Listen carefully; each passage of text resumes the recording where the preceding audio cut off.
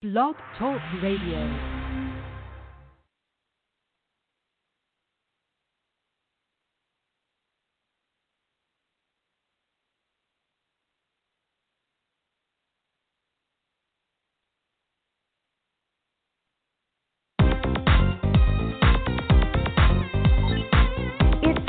For the Bobby Eaton Show, giving you information you'll want to know, speaking on issues affecting us all, and music for the soul. It's the Bobby Eaton Show. It's the Bobby Eaton Show. It's the Bobby Eaton Show. It's the Bobby Eaton Show. Hello, world. Good afternoon. Hey, welcome to the Bobby Eaton Show, and this is where we tell our stories our way. And today, we have a great show going on. The Kaiser Foundation is here, and we're going to be talking to them shortly. But meanwhile, I want to let you know about some things going on in town. If you get a chance, go down to the Black Wall Street Liquid Lounge, which is located on Greenwood next to Lefty's right there. We kind of meet up there in the morning times, and it's real good. Bunch of guys and stuff and gals who work who go there. So anyway, we got things going on in the community. We're going to be talking about some issues and some things, some good things. We're going to find out about the Kaiser Foundation, and we're going to be right back. So we want you to kind of stick around, and we'll just, Oh, by the way, dial the number 646-716-5525. Don't forget to press that one button.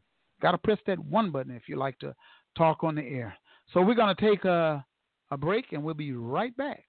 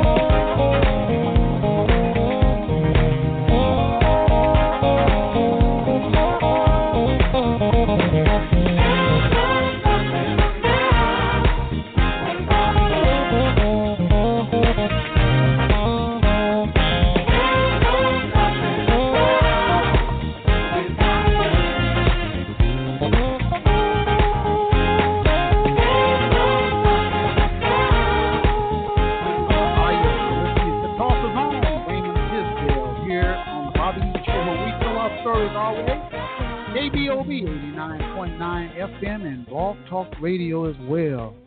And hey, in the studio we got the Kaiser Foundation. Suzanne, how are we doing?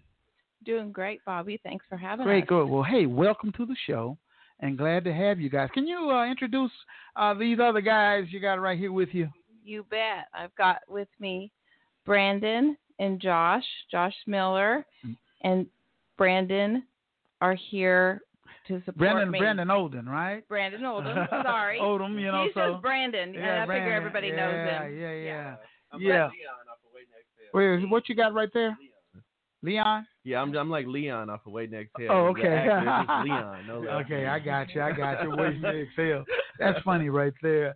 So, Suzanne, tell us a little bit about yourself, and all the guys are going to tell us a little bit about themselves. But where are you from? I'm originally from New Mexico, and I came to Oklahoma, Tulsa, for the first time. Didn't have any relatives or anybody here, and came to go to the University of Tulsa in 1991. Oh, 91. And you decided to stay, huh? I decided to stay. I tried to go back to New Mexico 2 or 3 times, but there was something about Tulsa that kept bringing me back. Here? Definitely. Oh, really? Mm-hmm. So you like Tulsa? Love Tulsa. Love Tulsa. Okay, not like, but love. Love Tulsa. So, okay. Love trying to make Tulsa a better city too. Okay, yeah, we need to make it a better. Yeah, everybody, huh? Everybody loves Tulsa. Okay. The famous Brandon. Brandon only. Over there laughing. He okay. coined that phrase. Well, I don't know. That's a question mark in some people's homes. He put it on a T-shirt when it comes about Tulsa. But anyway. You were in Mexico and you came here. You married, children, anything like that? I'm married for 20 years this year, and I have 4 kids. My oldest one is 16, and my youngest one is 8.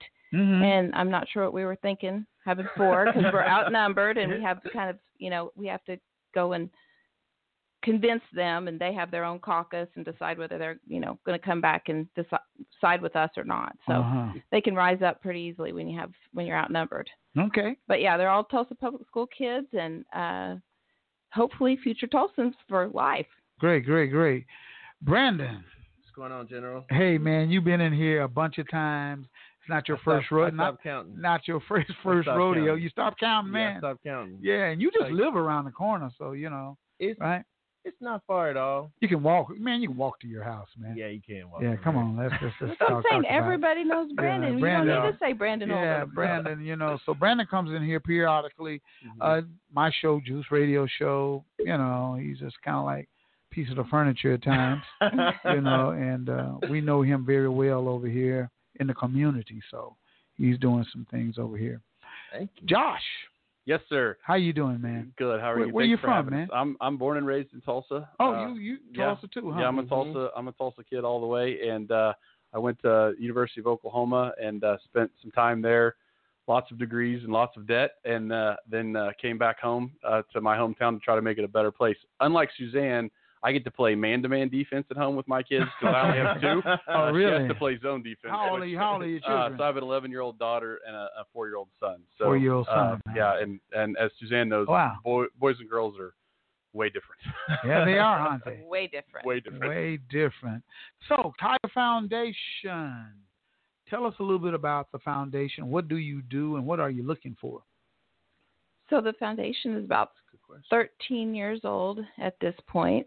It's a big foundation, over $3 billion in the corpus of the foundation. $3 billion, huh? It's a lot of money. Yeah.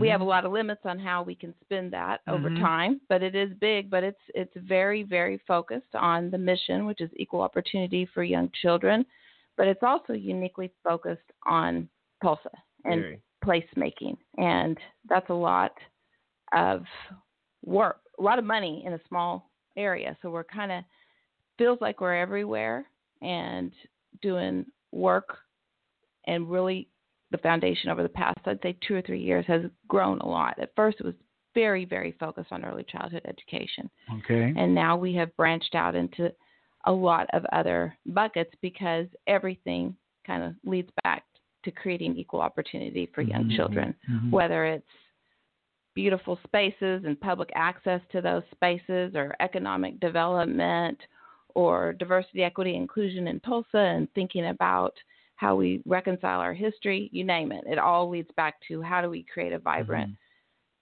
environment for creating equal opportunity for young children. So you guys you have $1 billion company, right? Foundation. Right? Foundation. Okay, I'll say foundation. $1 billion foundation, and you're spreading that throughout different areas of Tulsa, or do you go outside of Oklahoma and just all in Tulsa? It's all in Tulsa. The only outside of Oklahoma stuff that we do is just where we're part of national networks. So like Educare, which is our high investment early childhood ed, they have a national network. So there's money that goes to that national network, but otherwise the 99.9% of our money is focused right here in Tulsa. Huh? Yes. Mm-hmm. Yeah. And when we have when there's national money that comes into Tulsa, a lot of times we partner with them. That's the only way we want to be a part of it, is if they're going to put some money into Tulsa. Mm-hmm. So do you pick and choose what areas of Tulsa you spend your money in? It's not really defined that way. It's defined on, Suzanne talked about the mission, so of equal opportunity for young children. And so we kind of have different focus areas. So you think about early childhood, when George Kaiser founded the foundation, he thought kind of the same way in philanthropy he did in the business world, which is what's my biggest return on my investment. And investing in kids early, especially low-income kids, that's the biggest return. They're going to be much higher opportunities of success in life by investing early. And so we have that focus. We have a social service focus. We have a criminal justice reform focus. We have focuses on economic development and placemaking and health and well-being, community health. And so those are our focuses, and where those interact with the different parts of Tulsa are. Or how it well, kind of I'm here housed in North Tulsa. Yep. Right in North Tulsa. Do you have any programs for underserved children right here in North Tulsa? Yes. Yes. What are they? Whew. Well, how much time do you know? Yeah. I mean, sure. I want to know because a lot of people in my community don't know a lot about the Kaiser Foundation. We know about the 36th Street North, Peoria Mohawk project, clearing out that, but we don't know the details and the information. So, what programs for children do you guys have over here? Well, we're certainly going to miss something, but the most obvious is Educare, what we call Educare 2. Which right is on Peoria, right down there? Yep. Okay. There's also an Educare, what's Educare 4, is being built on Harvard between Pine and Apache. So those are direct, obviously, service programs. We in the school district, for example, we have programs like City Year that have presence at McLean and other schools. We help fund charter schools like Tulsa Legacy. So there's directly for children, and then there's we participate a little bit with Dream Center and EduRec, and crossover community impact and the work that they're doing in their so you're just kind of like spot hitting everywhere, huh? Basically, well, it's really like we can't do all of these things alone. Like we talk about it being a $1 billion kind of consortium, but it's really all about the partners that we can make here in Tulsa. Like we know that there's only so much bandwidth that we have in capacity as a staff, but really getting down to those who are really proximate to the work, those who have been here in the neighborhoods and in the community doing the work, we get behind them. And so many of the programs that you'd be kind of listing and talking about. I'm smiling right here, But yeah. I mean, you could even talk to some of that in terms of the trip to like the trip to Atlanta. You helped us with that going down there. But it really is important, again, to get behind the people who are doing the work and make sure that they're the ones who are building up the community. Building up the community because I'm in the community. We do works over here in North Tulsa. And like I told you guys earlier before we were on the air, this is the hub. This is where everybody come. And don't tell everybody because then it's going to be too packed. Well, and everybody comes over here and we have discussions. And I'm like this. Our platform is not based upon status at all. I don't care if you're a doctor, lawyer, judge, or you're single parent mom, homeless person, drug addict, alcoholic. Everybody to me is on the same level. They're on the same level, and we address them accordingly to what we can see to help.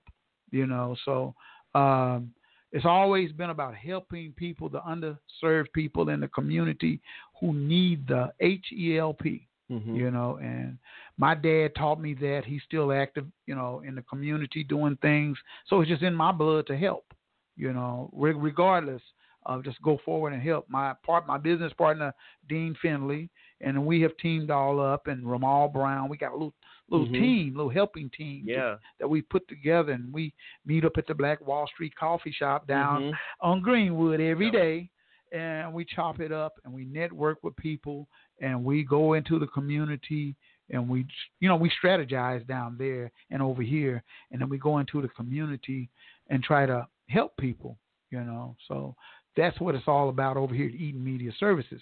We're a small Kaiser. So you know what I mean? Yeah. So we you're a big Bobby. Yeah. Big Bobby. So you can say that. You know what? And man, a lot of times, we're crying out for help over here because let's be honest with you, you need finances. To operate. People do this stuff. So we're always doing fundraisers, and we're doing this and we're doing that, and we're reaching out to people who can help. So, and I know your foundation helps everybody all over. I'm seeing Kaiser name when I ran into you, Suzanne, at the Bloomberg Greenwood Initiative. Yeah. And I ran into you. Actually, no, when Bloomberg was here. Bloomberg was here. And you were with Mr. Kaiser. Yes. And we did have a conversation. Yes. You remember the conversation? Yes.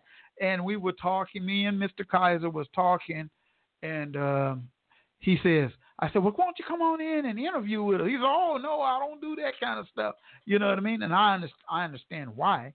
And and then he said, get the foundation to come.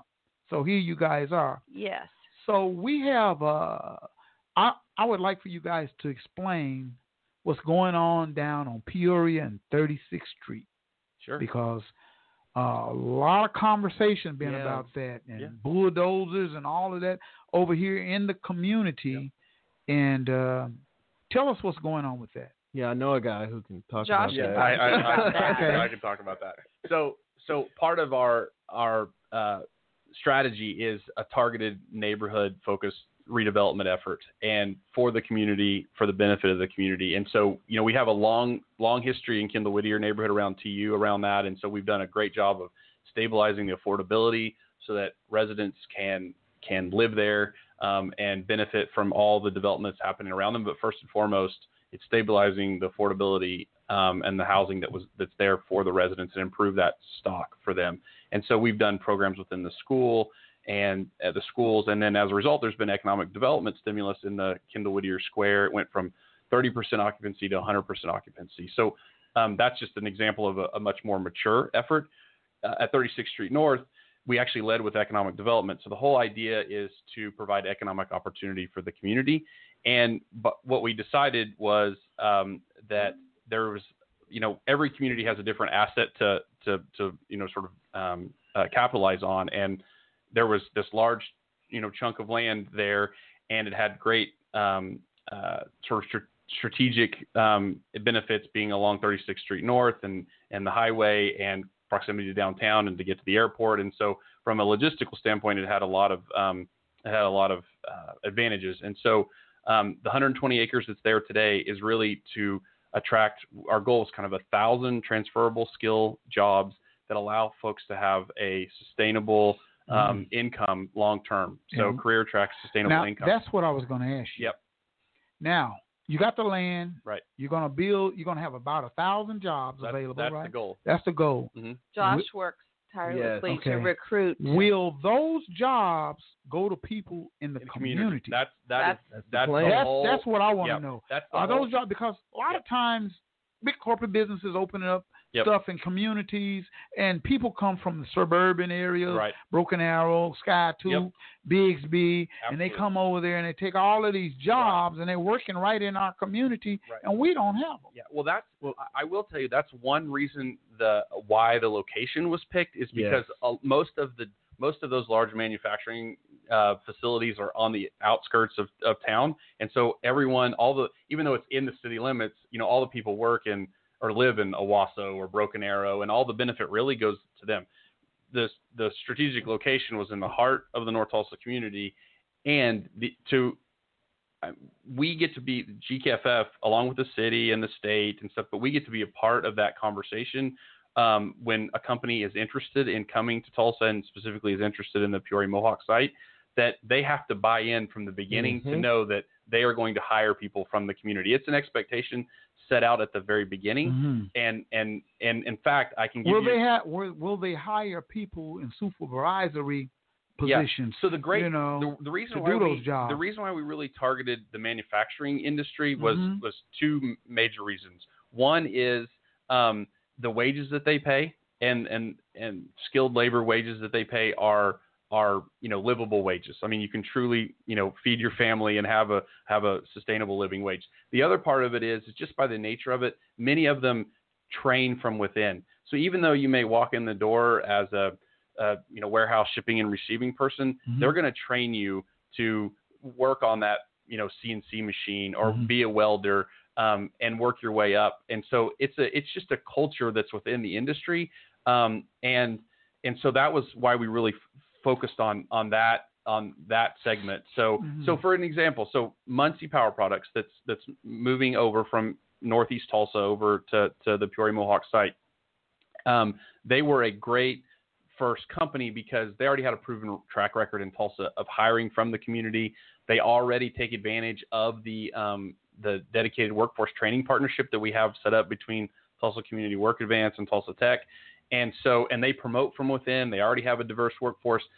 They were a proven commodity and sort of respected employer in Tulsa. And I will tell you, GKFF, we're giving the land away for free. I mean, there's no financial benefit to the foundation at all. It's all about providing jobs for the community. And also, I mean, not every job is going to be obviously filled by someone from the community, but you're bringing in that disposable income to generate the economic stimulus that the community's always wanted to get the things that other parts of Tulsa have. So if you start bringing in that disposable income, then the market can, sustain that. And the other thing I just want to say, I'm sorry, is that we actually got really, to tell you kind of how important it is that the prospective company is bought into the civic mission of all this, is that we actually had a prospect early on that made construction equipment. They were going to possibly bring 400 to 600 jobs to the site, and it was early on, and so we were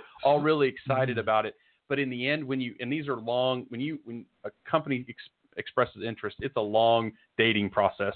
So over the course of 18 months, we started to learn, at their existing facilities in other parts of the country, what they were really paying, what wages they were really paying, who they were really hiring, their financial situation, how stable they were, and their culture. And their culture. And in the end, we had to part ways and say, you know what, you're not the type of company that we're looking for. So you're just kind of handpicking the right company, and it's going to be all industrial. Manufacturing. Manufacturing. So it's not going to be like a steel smelting plant. It's going to be manufacturing. So I will just, your radio audience won't be able to see me make this show you size or something, but like Muncie Power Products makes power takeoff, but it's this big. I mean, it's 2 feet wide. So so it powers equipment on trucks and things. But I mean, it's going to be, obviously not something that's incongruent with the neighborhood. In fact, the site, we actually cleaned it up. It had old operating, it still had a pump jack on it that was operating. We plugged oil wells and everything. Yeah, so we cleaned up the site to even get where it is today. I'm going to tell you a little secret. A lot of that stomping ground off of Mohawk over there is where we used to play in the fields. We used to be over there with all the old oil pumps and all of that kind of stuff. We used to be over there. We used to get on the oil pumps and ride. I'm just telling you the truth. Right, when I was a little boy, there used to be a fishing pond out in there. Yeah. In back of a family called the Bryants. They had a home there and swim. They had a pond out. We used to fish in the pond and all that. And that was my old stomping ground. The ponds didn't have the fish didn't have like multiple eyes, did they? No. Good. But that was old stomping. We used to hunt out there with BB guns and stuff, out in those fields right where you guys have right now. It's funny that you say that because there were some dead animal carcass that people were illegally hunting back there. I know it had to be. Yeah. So what happened to all the animals, man? I'm pretty sure it was animals off in that forest. Well, the good news is that, I mean, that area of Tulsa is a lot of floodplain, and so all they did was just disperse to the north, which is even a denser floodplain situation. Yeah. So, I mean, I'm sensitive to wildlife too, but I didn't get many. I got lots of questions and intense questions about lots of things, but none of them were focused on what was happening. No one was complaining that all of a sudden they saw, deer or wolves or foxes in their, in their front yard. Okay, you didn't hear any of that. That I didn't hear. Yeah. So that area is being cleared off. I passed by it several times. I stopped and got out, and I looked at it because it's part of my childhood and my makeup. And I looked over there, and the communities always ask, what are they doing down there? We know they're clearing off land, but what's going to happen? So you just explained exactly what's going to happen there. Now, across the street is Comanche Apartments. Yes, sir. Yeah, that's my history right there. Okay, that's your history right there. So you want to talk a little bit about it? Oh, I can talk about my history there. Yeah. Me and my family lived in there when I was a kid. In Comanche Apartments? Yeah, in Comanche Apartments. Those projects right across the street, right? I remember my brother teaching me how to ride a bike over there. Let's just say it took me longer than expected to learn how to ride a bike. Okay. Yeah, I crashed a couple of times. I used to hang out with my cousins, play football in the fields and stuff like that all the time. It's a good time. Yeah, right, great. So, did the Kaiser Foundation purchase Comanche? No. Because somebody keeps saying, they're going to tear Comanche down, and they're going to just put people in different places. So the Housing Authority actually just completed a year-long master plan process for Comanche, and so that you can go online. It's been a community-driven process. They've had lots of community meetings over the last year to inform what ultimately will happen with Comanche, and so. There's a HUD administrative process that the Housing Authority is going through, but the main point is that the master plan calls for probably a 5 or 6 phase redevelopment of Comanche into mixed income housing. So what that means is they'll replace 1-for-1 all the public housing units, but then you'll have a mix of incomes that will basically they're planning to double the size. So it's 270 units today, and it would grow to over 550 units. And so everything's going to be built to, market rate standard and above, but then all of a sudden you have a mix of incomes, and really then and so no one's going to be displaced. They're even working on a phasing plan where no one has to move away. And then again, couple that with the work at Peoria Mohawk and this redevelopment, you start to see that economic activity that stimulates what hopefully will be further growth, down the 36th Street North corridor. And, with the BRT, being there and stuff, I know the city's really focusing on redevelopment along the BRT line up and down Peoria. And so there's a real opportunity there to stimulate that economic activity that everyone's been asking for a really long time. Wow. So, are there any other areas of North Tulsa that you're clearing off land, or is that just the only one now? That's the only place that we're focusing on redevelopment efforts. But like we mentioned earlier, there's lots of programmatic elements that touch other parts of North Tulsa. Still She Rises in the Northland Shopping Center, and other things, that where we have programs. Westview Clinic hosts, I can't remember which best pediatric program, but they host a program that we help fund through our Birth Through 8 strategy. But as Brandon put it, I think more and more GKFF is looking to community partners that are there. We encountered you go around Tulsa, you find people that are doing good work all over the place. No shortage. People might know George Kaiser Family Foundation, but I know when we were over at Comanche, we learned about some people that have been putting up a food pantry there for quite a while, doing a great job. And George Kaiser Family Foundation has its fingers in a lot of different grants all over the city.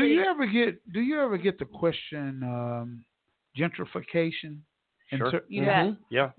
How do you guys deal with that right there? Because some of our people over here feels, they're coming in, they're taking over. Gentrification is in place. Yeah, well, I think if you look at our efforts in Kendall Whittier particularly, if you look at everything that we have done there, it's first and foremost always been about protecting the affordability for the folks that live there.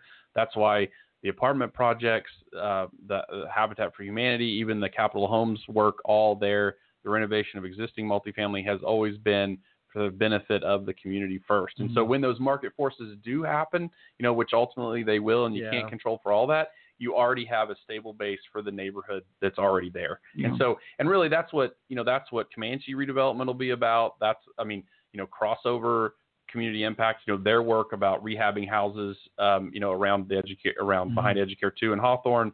And even separately, what's happening in the Eugene Field neighborhood in West Tulsa, there was a major HUD grant that was given to the housing authority there. And even there, it's all about, yes, mixing the incomes, but protecting the affordability for those existing residents. Do you have any programs for economic development for like small mom and pop businesses?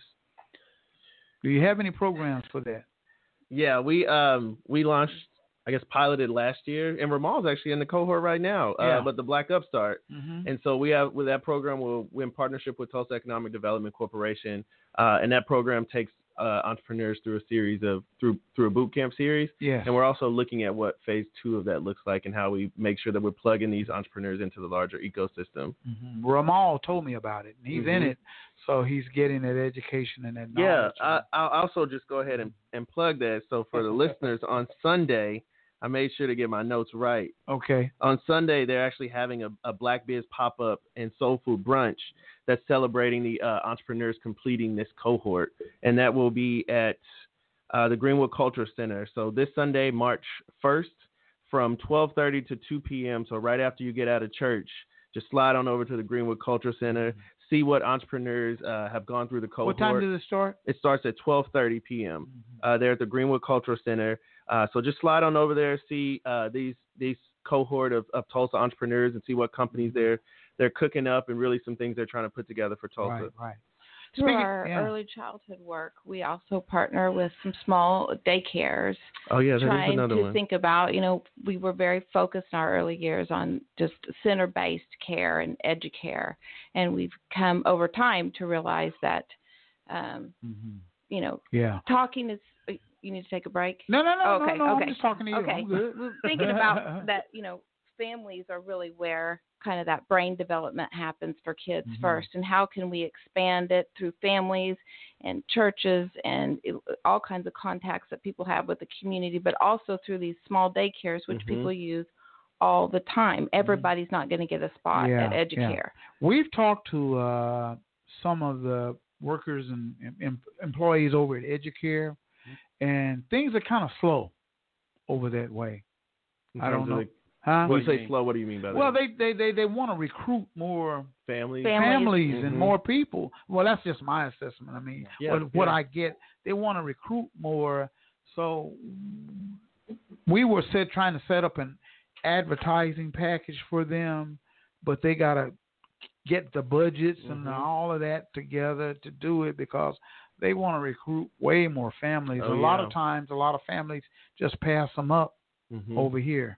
Never stop, because they're right next to Hawthorne. Yep. Yeah. Right there, know. And some people over in our community never been in there. Yeah. One of our other partners did a project on that pre-K and early childhood care in North Tulsa specifically, and that was a big part of that. Impact Tulsa was kind of running the strategy on how do you really get this information into the hands of parents so that they can make an informed decision. Yeah, I think that they've had a challenge. They're full. They're at capacity, but I think they've just had they've had a capacity, had a challenge about being geographically targeted as opposed to the whole North Tulsa community. They've tried to be a little more focused on the adjacent community, and so I think that's been a little bit of their I think a lot of challenge. My community really just don't know what they do. Right. They don't know anything about what they just pass by it, but Educare. They get it confused. Some of them get it confused with EduRec. Yeah. So which one? So and it's been there for almost that facility's been there for almost 10 years. Yeah, it has, hasn't it? I did want to get back to your question about about supporting the small business. One of the things, small business. Yeah, yes. One of the things that we've been looking at, really just globally, and we haven't cracked the nut on it by any means, but just in Tulsa, there's not, in big cities, there's all these accelerator and incubation funds and stuff that run around and that make themselves available to small business and their ideas. So, we have 36 Degrees North, which is a great co-working space, but what do small business and even Black Upstart, like what happens after they graduate from that kind of that early period where they've starting to get some clients, they start maybe hire they need a person some capital to take it to the next level. Right, exactly. Yep. They need that money, and so that's something that we've been exploring about. How do we track those funds to Tulsa? What should we do about it? And so that is something that we've definitely are researching. Yeah, because it's much needed in our community. We have a lot of mom and pop buildings and business owners who could really use the funding to help better their business. Right. So, I think, and the ways in which that, I've seen in terms of just thinking about it and going about it is going back to the way of like, how do you make sure that you're teaching someone to fish, right? Mm-hmm. So we could look at like some areas we have found, it's just really just an infusion of capital and it's this one time, like really big investment. And 5 years later, it's even worse than it was before. Yeah. So how do you really put together the systems and the structure so that people are continuing to learn and grow and be able to pull others in and teach them? So now everyone's growing together. Yeah. You got to have those mixers, I guess, those pop up and them informative, things that you can do at the library in different places so people can get this information. You need a community radio show. Yeah, right. Eaton show, right? That's creating those connections. Yeah, and that's why we have this right here, this platform, so the people in the community can get this information. Right. That's right. They need to know. Mm-hmm. And I do want to give a big shout out to our friend who may also just go by one name, but Rose. Yeah, Rose Washington at my TDC, goodness. because I mean that is what she does. But she's it's an organization of one, and they have limits to their capacity, and so I do want to just commend her and the efforts of TDC in that realm, and that's why they're partnering with Black Upstart to get sort of that rolling.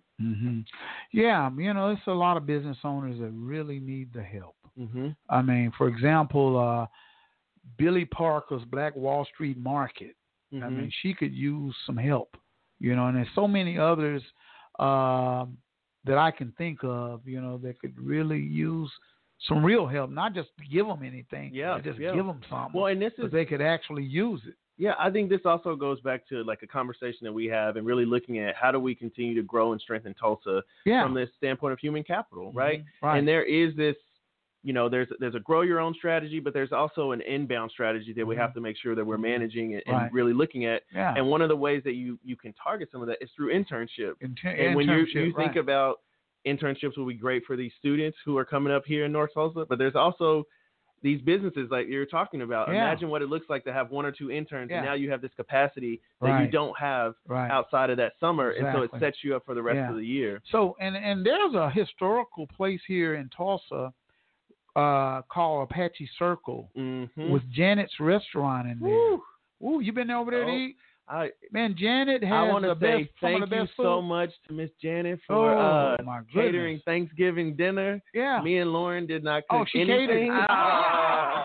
We did not cook anything. So you anything. already know what it's all about, right? Yeah. We ate well. You can tell Brandon doesn't have any kids. Yeah. So our dog is ready to be adopted. So that's the struggle I'm looking at now. Yeah, Janet has some of the best food in town to me. Now, that's just personal. She's only open one day a week. That's how you know it's Sundays. good. Yeah. You know what I mean? Wish she could be able to open every day.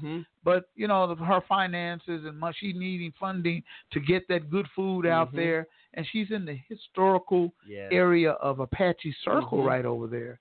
And, man, it's just good, And, she's up under the nonprofit, Not Forgotten Children, and, man, you guys, if you listen, go to Janet's. Yeah. Seriously, if you have not been to Janet's, I highly recommend it. I'm hungry right now. Get the macaroni. Yeah, Sunday. Pork chops. Yeah, all of that. Man, meatloaf, mashed potatoes, green beans. So good. You name it, it's right there at Janet's, So we're going to do that. We're partnered up with Janet. That's why I threw a little plug out there. So I mean, we also, she's part of the our other program. thing in terms of that, whenever we bring guests in town, we've gone to Janet's and asked her to open up and boom, pretty much bought really made sure that we're taking care of her in terms of her time and whatnot. But I have not had one complaint from anybody. Yeah, you won't. You won't. I've never heard that. Thing that I've had to figure out a way to combat is afterwards everybody's ready to take a nap. Like, hey, I still got to go through this agenda. You're going to be ready to do that when you go over there, for sure.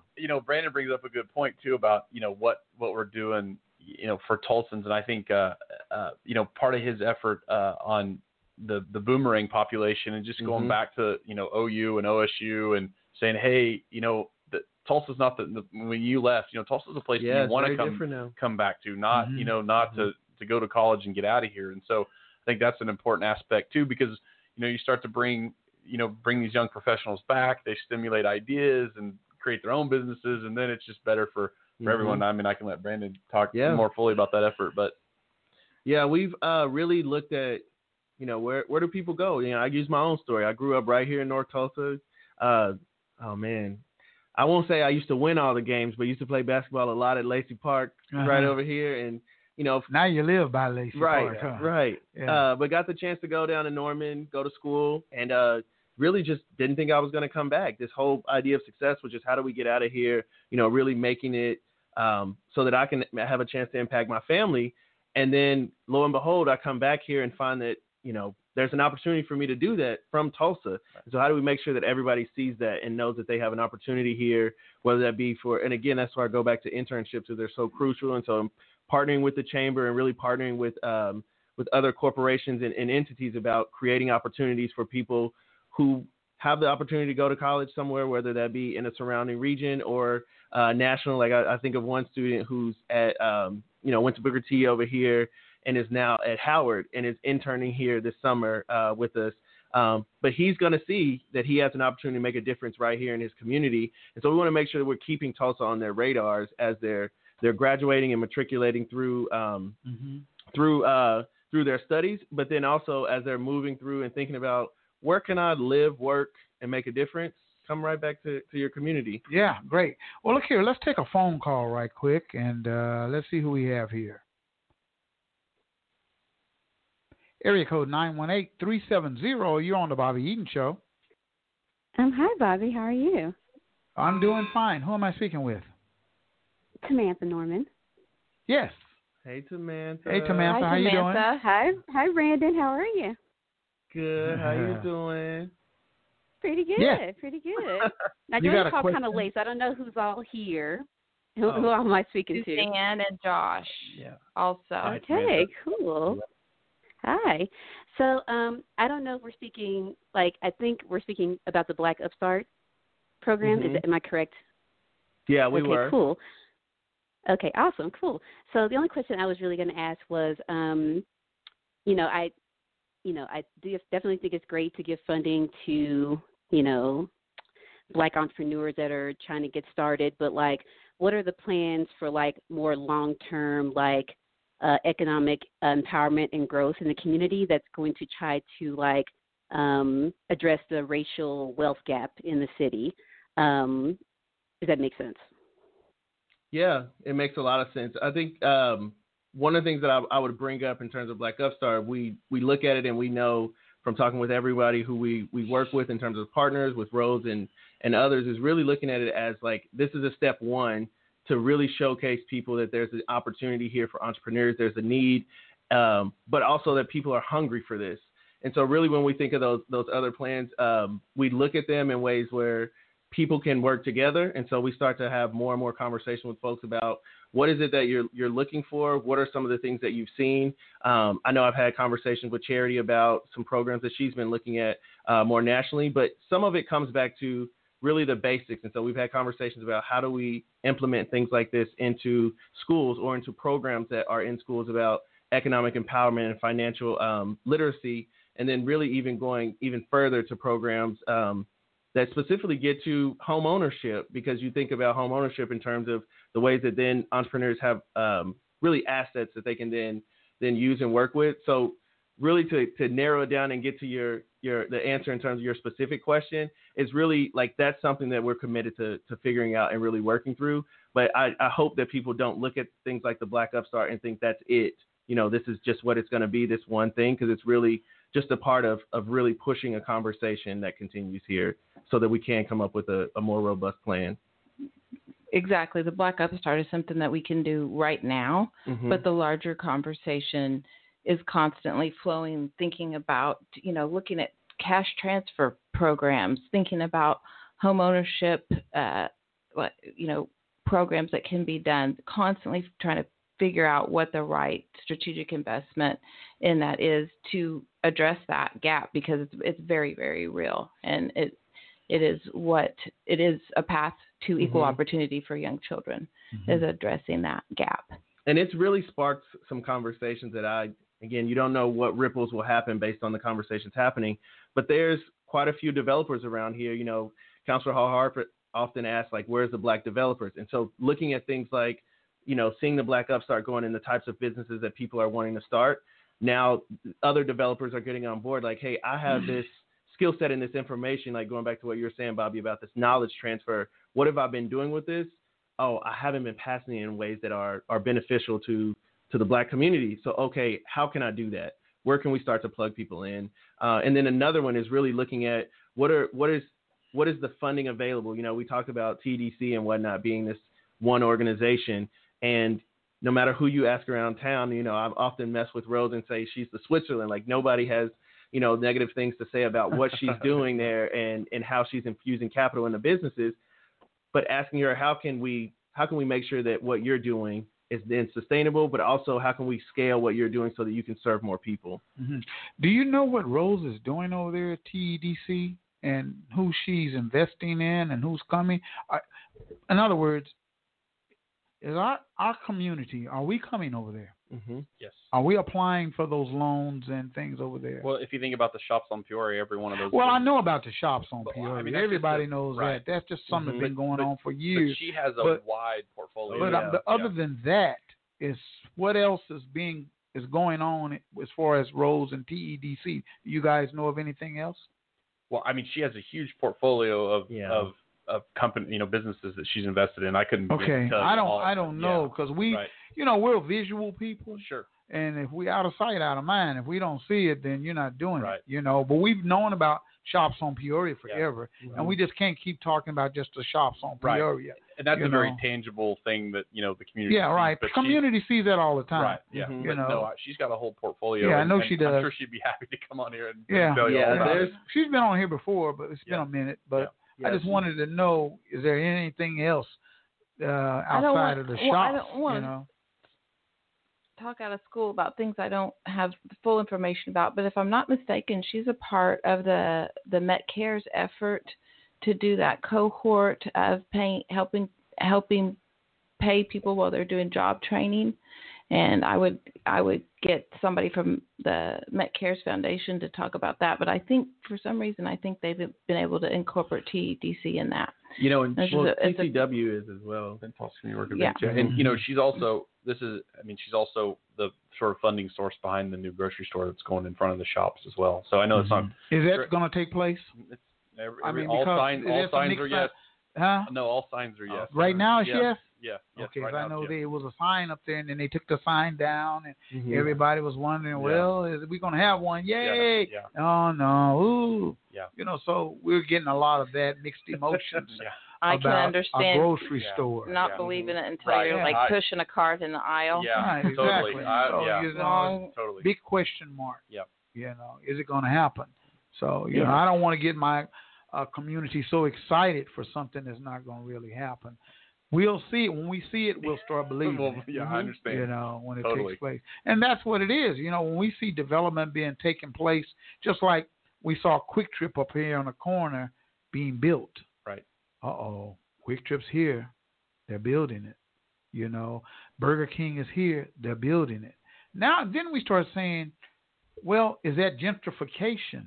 Because what are those big companies, Quick Trip and everybody going to do for the community? That's a good question. Yeah. What are they going to do for the community? Right. Rather than just suck us all up dry for financial gain. I believe you got to give something back and consult with the community before you just come to the community doing what you think you want to do. Now, I'm just being honest with that. Yeah, sure. Yeah. You should come over here and consult, maybe go to Rudolph, have some conversation, talk to the people, and see if it's a good idea. So often companies will just buy up the land and I'm going to just do this, and they don't consult with us over here in our underserved community, because when you really look at it, and I'm going to be frank with you, this is the tale of two cities, North Tulsa and everybody else. It's a tale of two cities. And we live a different culture over here in North Tulsa. And everybody don't always understand our culture. Some do and some don't.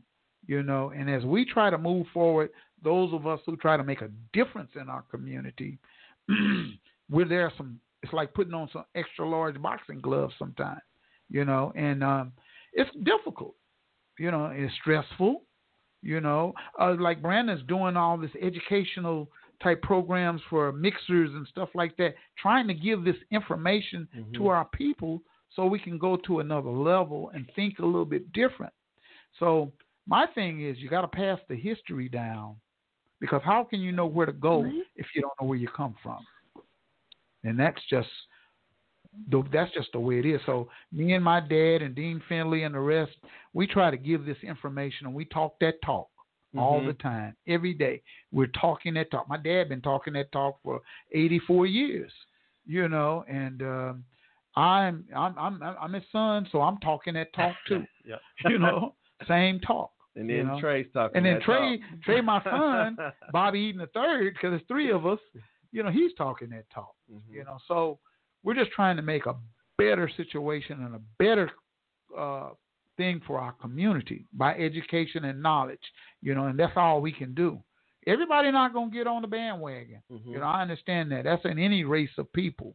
Everybody's not gonna be on the bandwagon. But over here in North Tulsa, we got a lot of work to do. It's a whole lot of work to do, and a lot of work sometimes take finance. Like right now, I'm trying to get a van. I would love to have a 15-passenger, just a 15-passenger van. And you know what I would do with the van? It would be our community van. And what I would do is take that van, that 15-passenger, go over to Comanche, pick up little kids, over to Vernon Manor, take them around town, take them to Utica Square, ride around the neighborhood, show them all them big old houses and things that they could obtain if they're dreams, because they never see these things. I could take that van, go pick up some senior citizens, take them out to Walmart to shop and grocery shop, and bring them on back and drop. Thank you, Miss Williams. Hey, have a nice day. I'll see you next week. I could take that van. Hey, Brandon, me, you, and Ramal, and so on. So we're going to go over to Oklahoma City to this conference over here. Let's ride this coming weekend. Boom. There's so many things I could do with just that transportation, that we don't have. So, but I try to solicit for funding. I'm looking for, we need this I don't care. You can buy the van, just donate it to us. You know what I mean? Just because it's a need, because the Centennial's coming, right? Yes, it is. It's coming next year. People are going to want to move around outside of just Greenwood, right? Yep. And we stand to make a little money, but other businesses stand to make a lot of money. Talk that talk. The hotels and Blue Dome District and all of that, they're going to make a lot of money. So I would love to see my people be able to hone in on some of those finances, because they coming over here to the radio station. I already know that. We've already been talking about it, and they coming. I'm going to be interviewing everybody. Jesse Jackson and everybody else, you name them, they coming. So, but we need over here at Eden Media Services, we need some transportation. It's just transportation. That's a need over here. So I keep soliciting for the kids, the Juice Radio Show. They take them kids around, go pick them up at Booker T, pick them up in McLean, do all the stuff with this van. And what made me really concentrate on that van is when you guys helped us go to Atlanta. When you guys helped us go to Atlanta, and we were able to rent a van. And when we got to Atlanta, I said, wow, this van is just taking us everywhere we want to go. And I'm taking groups of people. You know what I mean? We just going to the King Center. We going to, like I said, Tyler Perry. We going to Radio 1, Steve Harvey. We doing it all in this van. To CNN? We went to CNN News. Yeah. And the good thing about CNN is they have a regular tour that they take people off. We went on the regular tour, and then when that tour was over with, they took us on the intricate tour that they don't normally take people. Yeah. That's the Bobby Eaton tour. Yeah, the Bobby Eaton tour. That's what they did. And where the producers were producing shows, and we were like, ooh, look at this. And we tried to give those children a trip of a lifetime. Mm-hmm. And they'll remember. Sounds like you did. Yeah. Sounds pretty awesome to me. And that's what we did. Yeah, well, okay, yeah. We're going to plan on that. Talk to Ramal. Okay. You know what I mean? So, but that's what we did. And those are the kind of things we try to do over here. You know, since we got the ball rolling, and this is Joe Eaton's hub, you know, that he put together, that's what we try to do over here, you know, and I understand you guys are doing things, and that's great. So we reach out to people like you, Brandon and Suzanne and Josh, and, you know, I'm trying to hook up Lobeck Taylor and all these other entities where the funding is, you know, because it's hard to raise that funding in an underserved community. You know, it's kind of hard. So we need to get some funding for these projects. Right. You know, like I was telling you guys about the barbershop next door. You know, we need this. Yeah, the barbershop. Did he decide what he wanted to do with it? There he is right here. We're going to open it up. Hey, Brandon, you didn't know. We're going to open it up as a museum. Oh, nice. And we're going to put all these iconic African-American men and women's pictures all off in there. Mm-hmm. And it's going to be open to the public to where they can come in and get some history. Because that barbershop was a pillar of the civil rights movement. It's where it started at, right over there. You know, the Homer Johnsons, Don Ross, all them, Ray Freemans, and, you know, Red Cornelius and all the rest of them were right over there in that barbershop. I was a little boy when it was going on, and I witnessed it, you know what I mean? And they were fighting for civil rights. A lot of stuff going on, you know, more than people know. Yeah. You know, and we're just trying to get that information out there, you know, because our children are our future. And if we don't give it to them, they won't have it.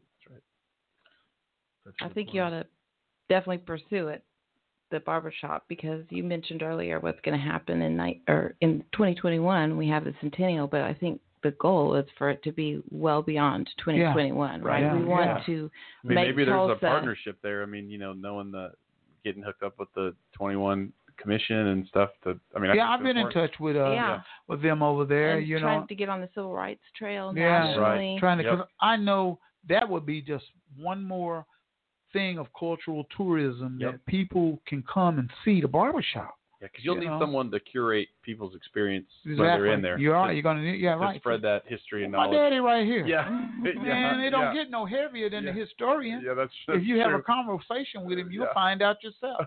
You know, I'll just sit down and just be quiet, you know, because he's the one who has all of the knowledge and experience about everything. So he'll be there. I'll be here. I'm right next door.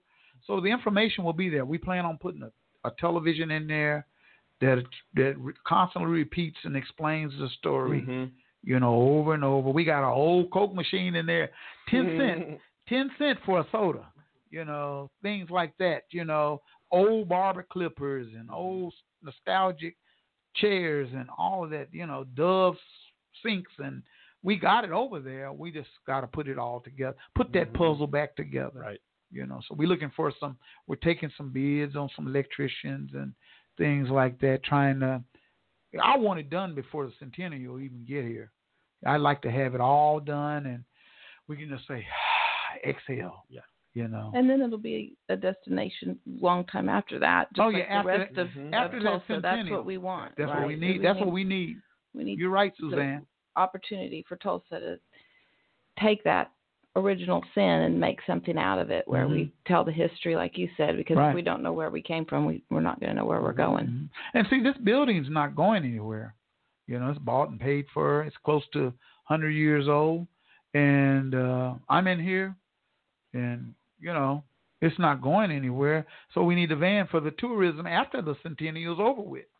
We can still Go down on Greenwood and just park down there. Y'all get on the van. We're going to take you down here we're going to take you over here to North Tulsa and ride you around. Stop off at Janet's and grab something to eat. Come by the Historical Barbershop Museum. Come by the radio station. Just all of these things that a lot of people are not exposed to. We could just do that. So those are some of the opportunities that we're trying to go towards and trying to do over here at Eaton Media Services. Now, I'm going to do it regardless. Yeah. I'm going to get it done. There you go. You know, that's what, no matter what happens, it's going to get done. You know, if I have to just call community workers over here just to come on, man, help me, you know, whatever I have to do to get it done, it's going to get done. So, you know, I'm right there. Yeah, just like the Ogun Circle over there got done, didn't it? Yeah, it did get done. Huh? It did get done. Got done. Yeah, it's full now. Yeah, I know. Yeah. Young professionals, huh? Mm-hmm. I know. Right. Yeah. I know. Lacey Park. They built some things. Are you guys familiar with Lacey Park? Oh, yeah. Yes. Oh, absolutely. Yeah, Lacey Park. You know, I used to go hang out at Lacey Park when I was a little boy, swim in a swimming pool, go around there, you know. It was at that time it was called Berry's Park. Berry's Park, then it became Lincoln Park. I remember then it became Lacey Park. Yeah.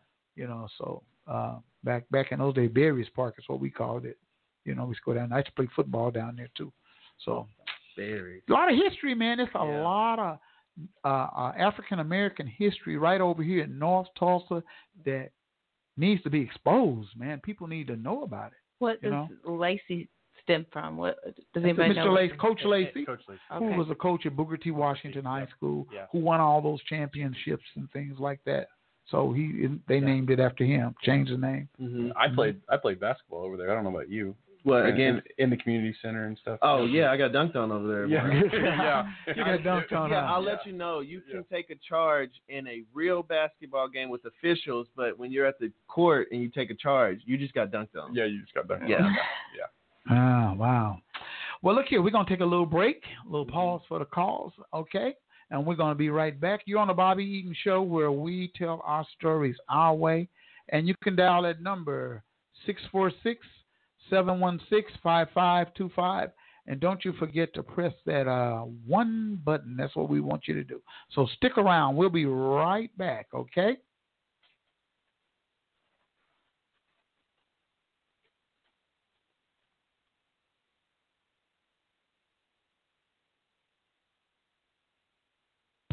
Searching for ways to grow your business? Or perhaps you would like to invest in Tulsa's African American community? The Black Wall Street Chamber of Commerce is a great place to start. The Chamber was created to serve and increase the visibility of needs in our community. It is an umbrella organization for local businesses, the Tulsa Juneteenth Festival, BWS Black Women in Business, and the Grassroots Economic Development Fund known as BWS The Power Group. For more information about the Black Wall Street Chamber of Commerce or to donate to the Power Group, visit bwschamber.com.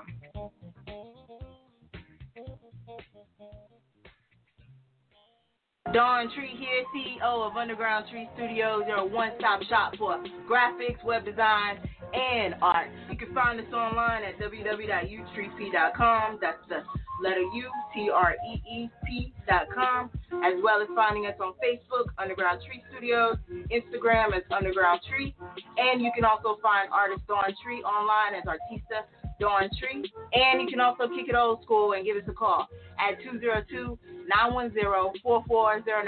Don't hesitate to call us. All it takes is a 10-minute consultation. We can have you hooked up. Peace.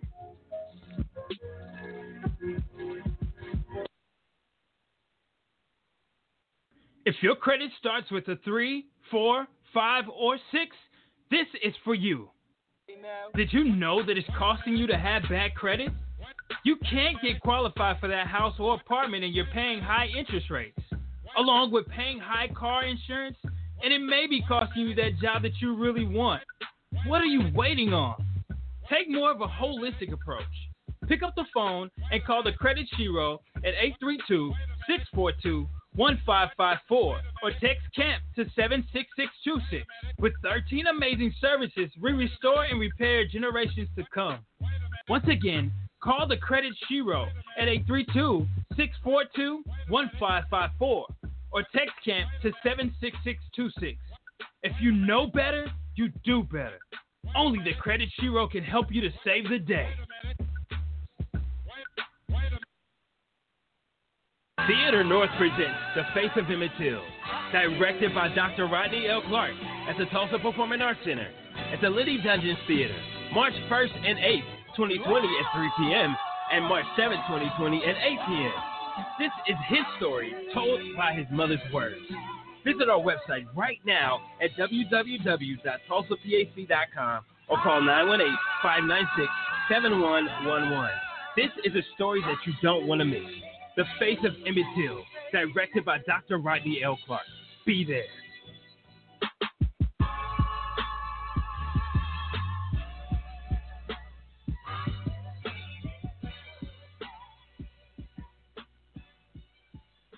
I might as well drop a little something on you. Hold up. Belly Van, Messy Mika, Sunshine, Randall Lopez, Oatmeal, and DJ Perfecto. Yep, that's my crew. Wake up every morning with your morning crew from 7 a.m. to 9 a.m. on the all-new 89.9 FM Community Radio. Who's that? KBOB. Oh, yeah. Let's do it. Tune into the Groove Zone. Join Gail, Mr. Groove Taylor, every Saturday from 2:30 to 5:30. You're in the zone. On the all-new Community Radio, 89.9 FM. Right about now. Let's go. Find them on Facebook, The Two Dogs Sports Talk. A place sports talk is talked about from a fan's point of view. North Tulsa's very own sports talk on 89.9 FM and Facebook Live with Drone and Yo. Turn it up and listen. It's the Juice Radio Show, bringing the livest people on our show. Tulsa's top chefs, music artists, and entrepreneurs. Sit down exclusively with The Juice. You're now rocking with the best. The Juice Radio Show, Tulsa. Theater North presents The Face of Emmett Till, directed by Dr. Rodney L. Clark at the Tulsa Performing Arts Center at the Liddy Dungeons Theater, March 1st and 8th, 2020 at 3 p.m. and March 7th, 2020 at 8 p.m. This is his story told by his mother's words. Visit our website right now at www.tulsapac.com or call 918-596-7111. This is a story that you don't want to miss. The Face of Emmett Till, directed by Dr. Rodney L. Clark. Be there.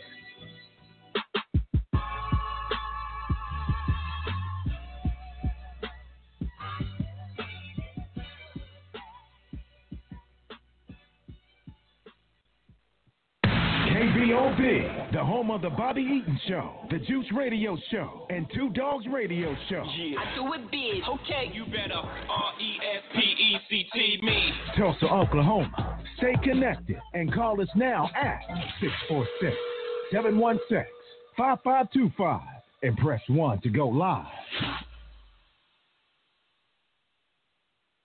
Yeah, this is the Bobby Eaton Show where we tell our stories our way. And we're here every Monday, Wednesday, and Friday, 6 p.m. Central Standard Time, and on Saturdays from 12 to 2 p.m. You know, we tell our stories our way. And in the studio, Kaiser Foundation, we've been chopping it up, talking the talk, walking the walk, you know, and that kind of things right there. So what current project besides 36th Street are you guys working on here in Tulsa, other than that particular project? We know that's an ongoing project, right? So what project are you working on right now? We have a lot of efforts before us, but some exciting things that we're working on are we're working on State Question 805, which is a criminal justice reform effort, and we Dr. Tiffany Crutcher is a big part of that effort. Tiffany. Yeah, and Dr. Turner and several broad coalition of people, including Oklahomans for Criminal Justice Reform, working on changing our criminal justice code. So when you say criminal justice, and I'm just asking, and this particular legislative situation, it's going to be a question. Explain it to my audience what it is. Okay, so I'll tell you about the policy, and then I'll tell you how we're going to get there. Okay, so in Oklahoma we have sentences that are about 60% longer than the entire rest of the country. 60% longer. So it's pretty easy to figure out why we're the number 1 or number 2 incarcerator in the world for men and women now. So the men have came up. Yeah. Number 1, I know the women were at one time. So I think we're down at like maybe, in the United States, like depending on if you want to say number 1 or down at the bottom. Yeah. But we vie we're for 1 and 2 between us and Mississippi. Wow. Yep. And now we're up there on men as well. And the reasons behind that is because our sentences are so long. But you add on to our sentences being so long, you can actually stack those sentences.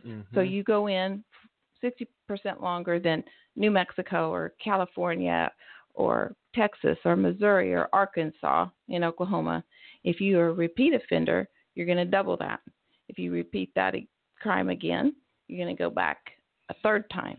So there's no way we're going to reduce our prison population with those laws in place. And they're privately owned prisons too, right? We do have some privately owned prisons, but we got plenty of problems that are generated by the state of Oklahoma, not just private prisons. I mean, it isn't necessarily industry driven. This is a very specific state statute or set of state statutes that really create this long stays in prison. And once you get there, a whole separate issue is there really isn't any kind of rehab going on in prison. We're just housing people.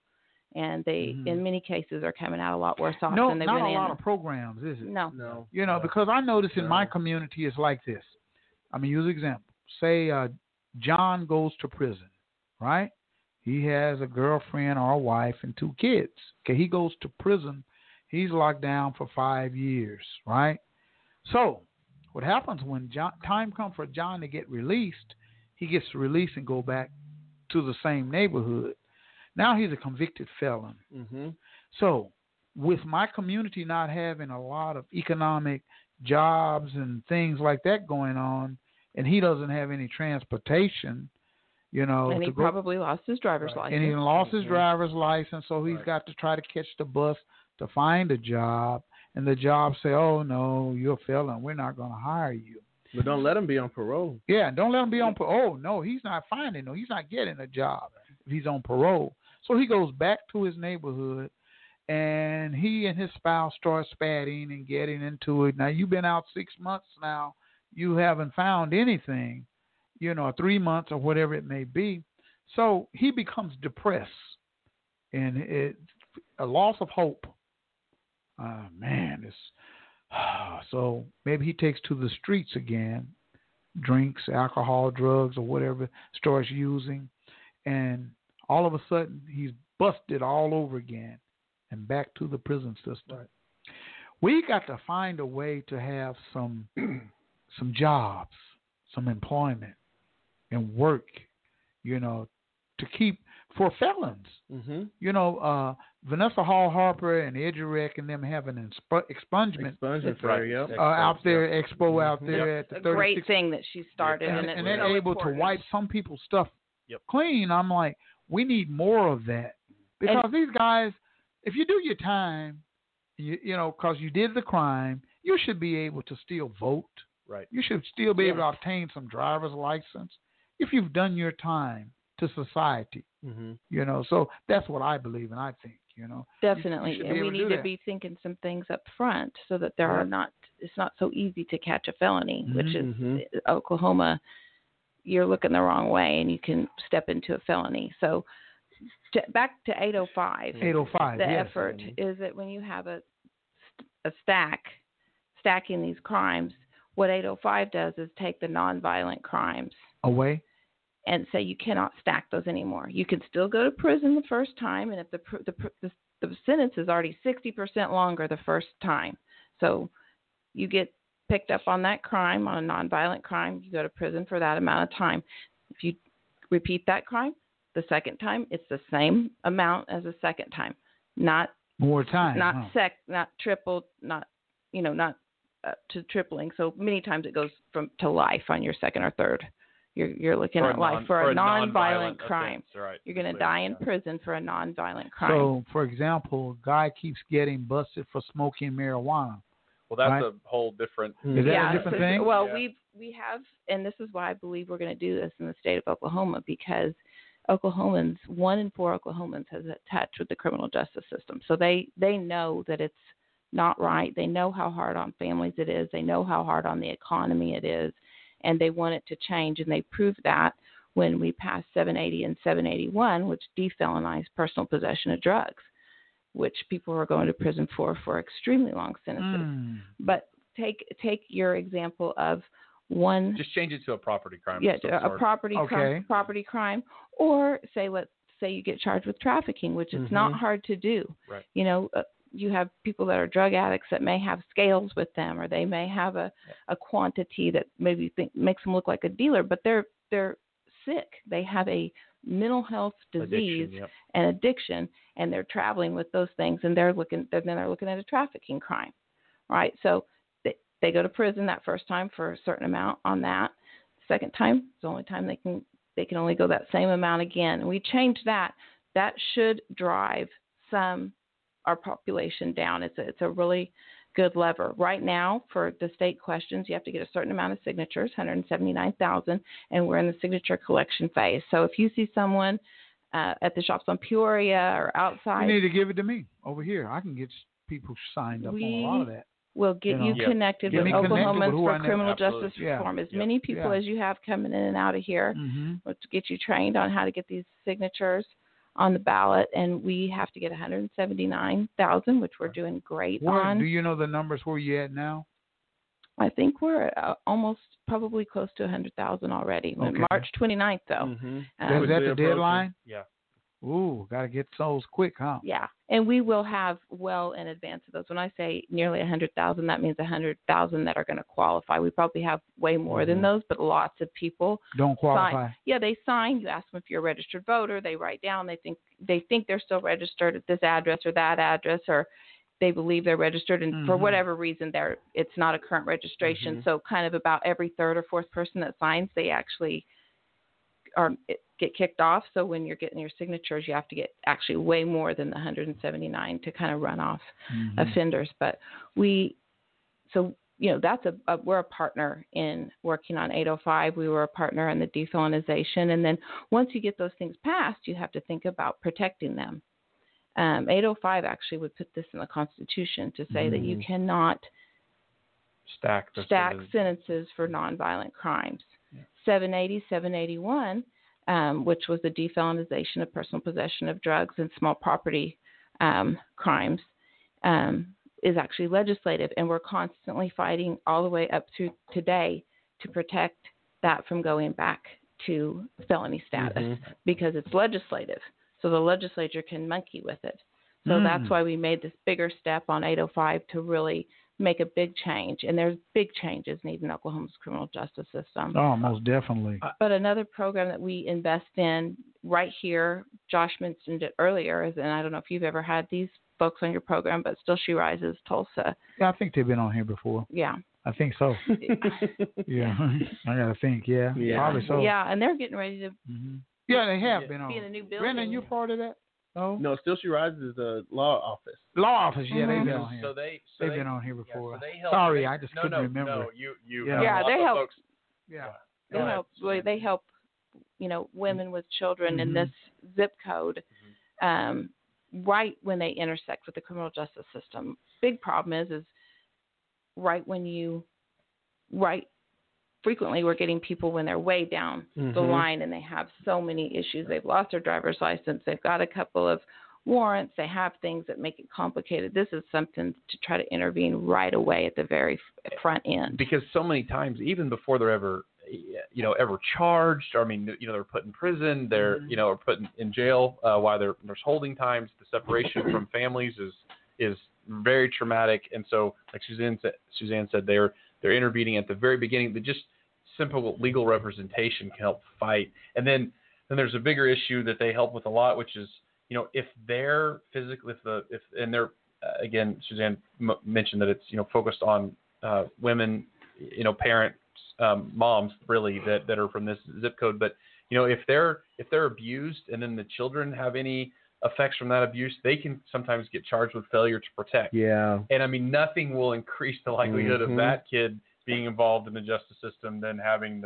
putting in the foster care system or having separation from their parents. And so this really kind of keeps that family unit together and protects the moms many times. So it's a very important thing. I think back to your jobs point, one small thing that another program that we invest in is called CEO. It's Center for Employment Opportunity. And so they focus on actually felons, and they give them jobs the day they walk out of prison and provide them a daily stipend. They give them job skills. And so it's really that long-term effort to get them employed from day one. I think not necessarily, it's not a legislative thing, and I think other states have done the ban the box, check the felony box. But I will say, at least in the manufacturing world, for example, I think a lot of motivated for however they're motivated by maybe just simply to just, expand their workforce opportunities, but have really started to take, justice involved individuals and really kind of, look at that and be very intentional about, providing, job opportunities. I mean, Muncie, for example, one of the reasons that we were sold on them is because they have folks that were formerly justice involved that work there. And so, and I know that's something Counselor Hall Harper definitely is a big advocate of. And so, but anyway, so those are things that at least in that industry, they're focused on as well. It's tough if someone has a federal contract because there's federal prohibitions to some of this stuff, but for the most part, I think there's been a focus on that. And the state is looking at a lot of the licenses now that you're prohibited from getting a certain type of license if you have a felony. Licenses and different things. And like I think, in some ways, Oklahoma has shown, the legislature has shown some willingness to really look at these things because they're realizing the effect it has on families and the economy to just continue to incarcerate people when they're not dangerous to society. Breaking families up. This is not a tax-paying citizen anymore, right? They can't generate what they need for the economy or to take care of themselves or pay their taxes or anything else. So it's a problem that however you come at it, whether you're, a Christian and you believe in redemption and second chances, or whether you're just looking at the dollar side of it or all of it together, there's a real motivation to do some intense change in that. So we are going to get you a petition on 805. Yeah, I'd like to help out on that, because that's important. Yes, definitely, definitely. And I don't want anybody spending any unnecessary time in the prison system. Yeah, that's it. Because it's enough of us in there. They say the United States has 68% of the prison system throughout the United States African American men. It's incredibly disproportional, and the same is true in Oklahoma. 68%. Yes. Of the prison system. Yes. In America, right? Incarcerated African American males. I mean, it's just crazy. And I'm pretty sure, I know there's probably some guys right down here as we speak who are at David L. Moss who could get out of jail if they had $150. Right.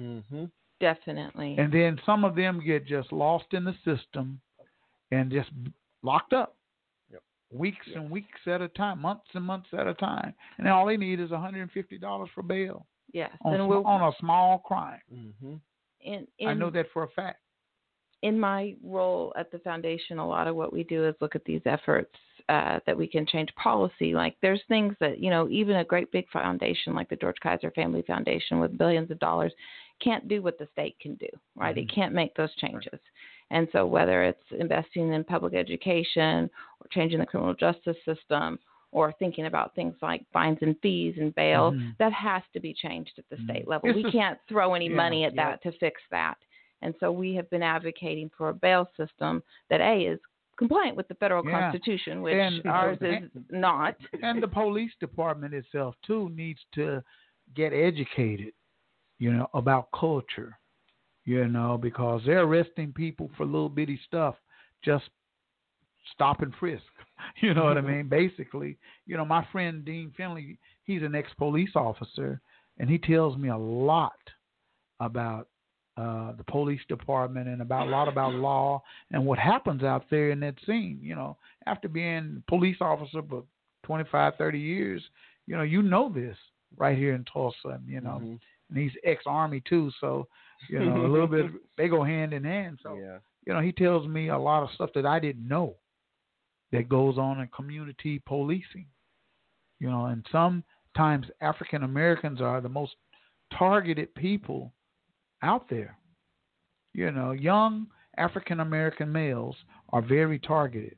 The numbers don't lie. Yeah, they don't lie. They don't lie. So you were very kind to say sometimes. Huh? You were very kind to say sometimes. Well, see, I shouldn't have said it most of the time. Yeah. I should say that. The data shows it. Brandon, I'll change that for you. Most of the time, and we have to get the education out there to let.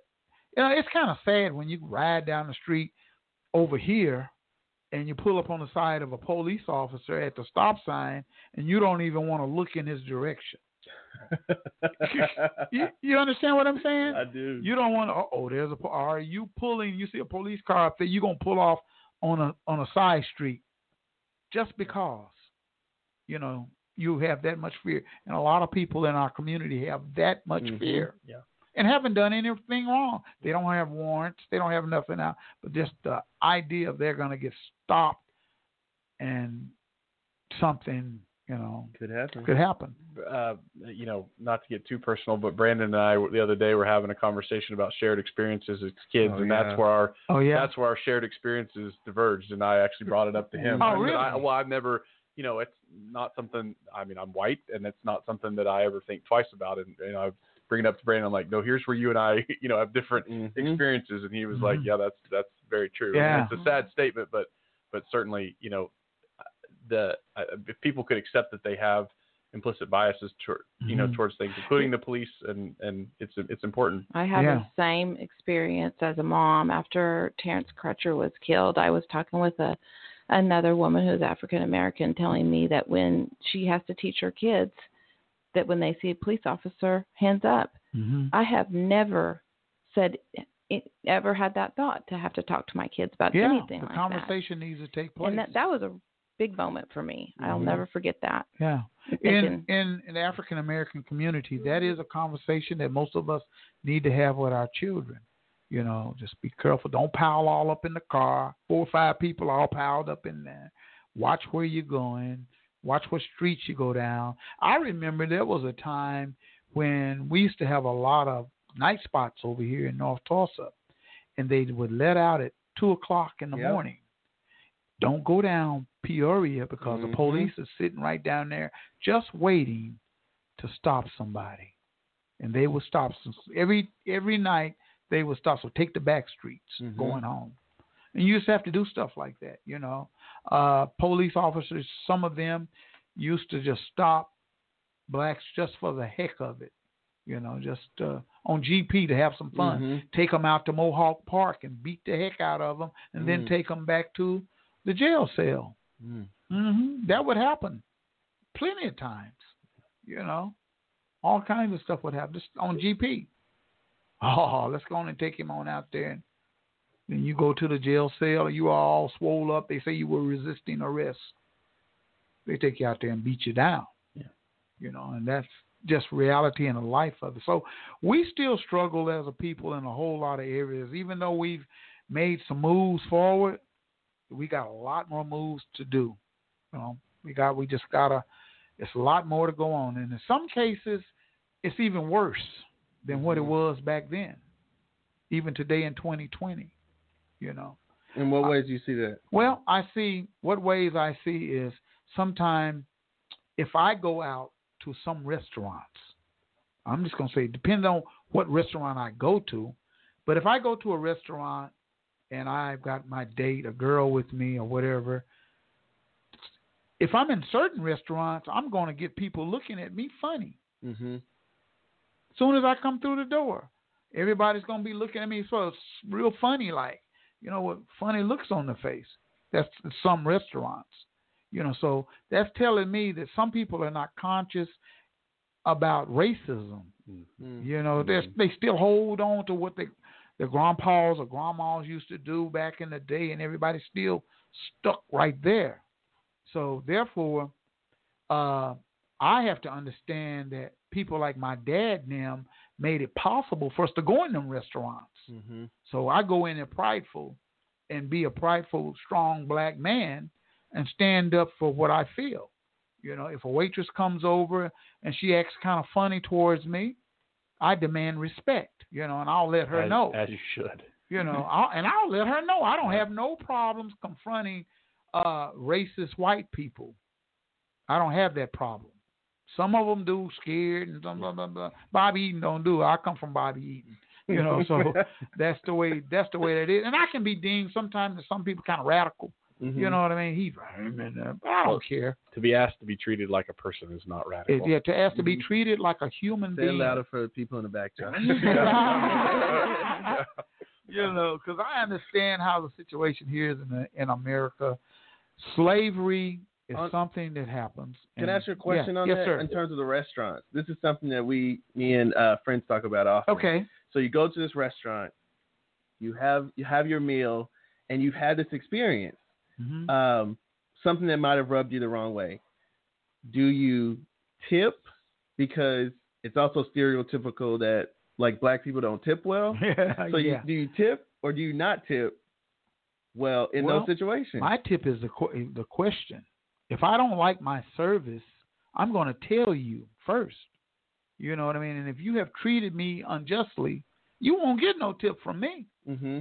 You know, but if you've been real nice and good service and, oh, man, he's good, she's good, then I'm going to tip you. Yeah. You know what I mean? But if you've been rude and I've been waiting over here for you to come over here and you done went around to everybody else, and you see me sitting over here and I'm an African-American just sitting here waiting now, 5 minutes then turn into 10 minutes and 10 minutes is like, and then I'm getting up either and going to come, I'm going to ask for your manager.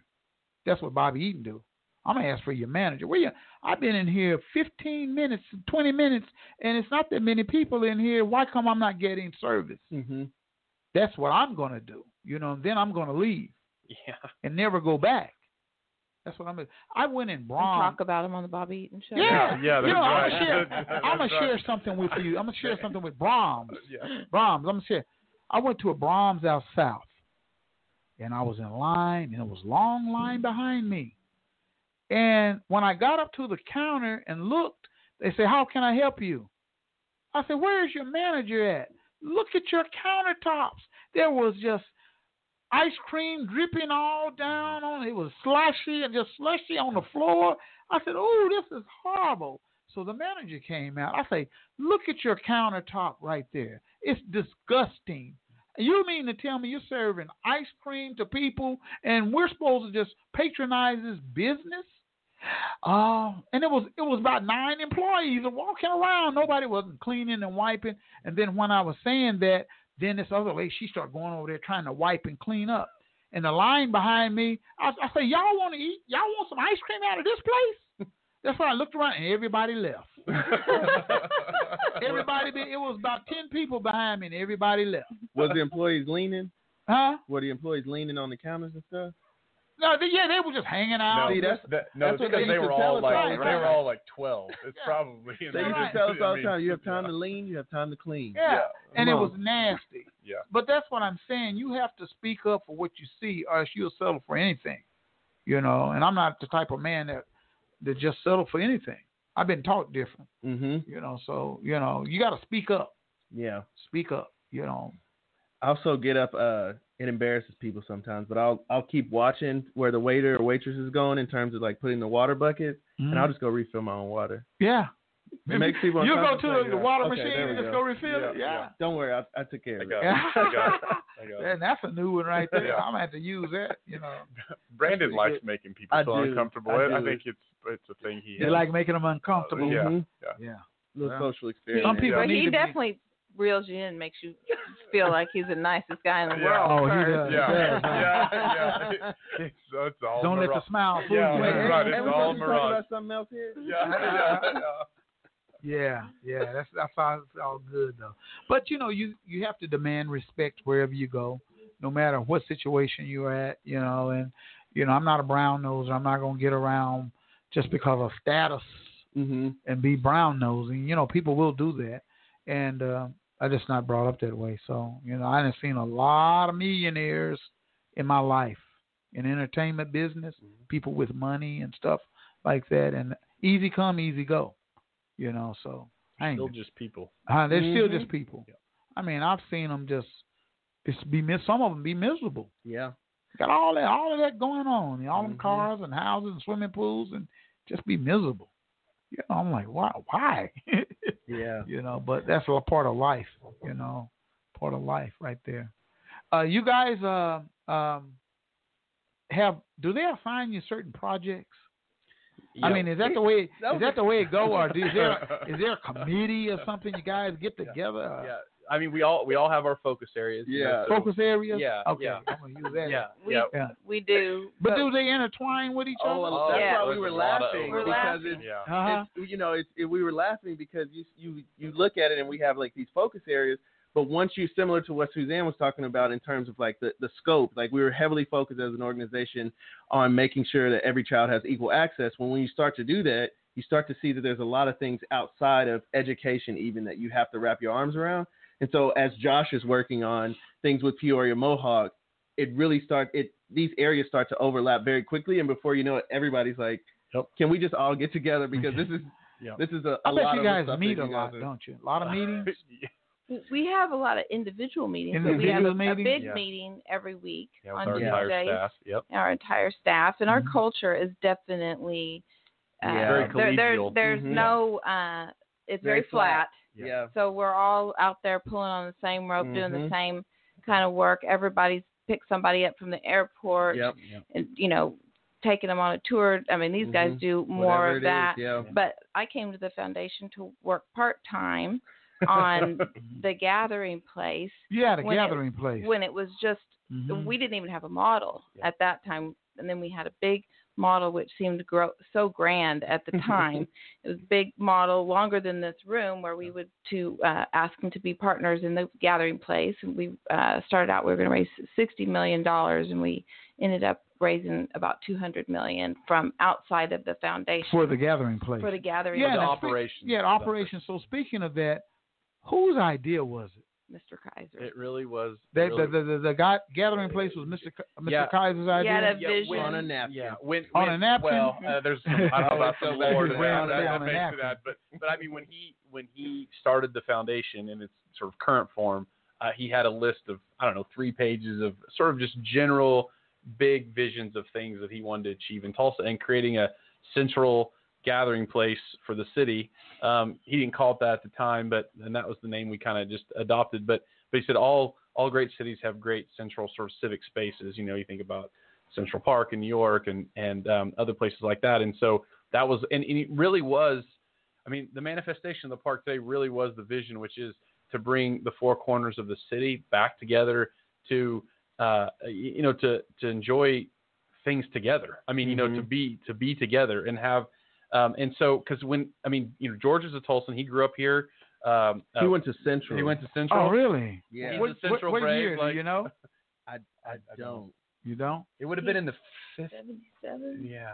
So he went to. He was at where downtown. The downtown campus where PS. I remember the downtown campus of so Central. Anyway, I say all that to say that he remembered a Tulsa, even as recent as the 80s, that there was just more collaboration and just it felt like more of a community. It felt like the city was losing some of that, and so that was really, and it was all part of the effort of, if we want to have a vibrant and inclusive city for the families that live here, and also if we ever want to grow and attract and retain talent, you need these types of amenities to make Tulsa, a truly vibrant and inclusive place, and so that's where that idea kind of came from. So he created that idea, huh? He did, and he had this, like you said, Josh said, this vision of everybody being able. He a lot of times, some of the things we do are fueled by our, I don't want to say envy, but Oklahoma City. He had a kind of an idea that there was this catalytic event in Oklahoma City that brought, after the Oklahoma City bombing, that really brought that city where together, unity together. Yeah, and he wanted that here in Tulsa. He wanted to build that community, and he saw the gathering place as an opportunity to do that. And when you go there, I mean, I couldn't even have imagined. I don't think we could have made a commercial that represented all the kinds of people when I go to the gathering place. Yeah, I know. Yeah. Whether it's someone differently abled or of, a person from the Hmong, community. Yeah. I mean, it is like, it just amazes me. Been there before. So. Yeah, every time. I've interviewed Tony Moore over here several times. Yep. Tony's been over here. Smooth yeah. butter. Smooth as butter. Smooth Tony. Yeah. Smooth Tony. Yeah. One of the greatest things we ever did was recruiting Tony Moore to Tulsa. Sure. Yeah, great guy. Sure. Yeah. By the way, and you mentioned Comanche in your transportation, but the gathering place sponsors a bus, a school bus. I know. To go to the bus. Yeah. Yeah. They're trying to increase people using that bus. Well, the issue is that I think it's the state of Oklahoma law, but you can't without the parents. Yeah, without the parents, they have to be 16 or older, and so that's the issue. The kids all want to go, but the parents, it's a dedication of time. So they're trying to figure out ways around that. Almost like you need a camp counselor or something to get on the bus. I bet you I could get some kids on a bus. Well, I bet you I can get them on a van. Yeah. I load them kids up. If you'll vouch for all of them, Bobby on that bus, then I think you're good. Yeah. So, I got to get them on my bus. Yeah, well, your Trust bus. me, and I can take them to the gathering place. But crossover, for example, community, they do. They have a street leader program that they do at Hawthorne, and it's high school kids. And so that, for example, that was an opportunity and an idea because they're over 16, so they could go and chaperone and stuff. Yeah. So there's been some ideas about how to get jobs. Yep.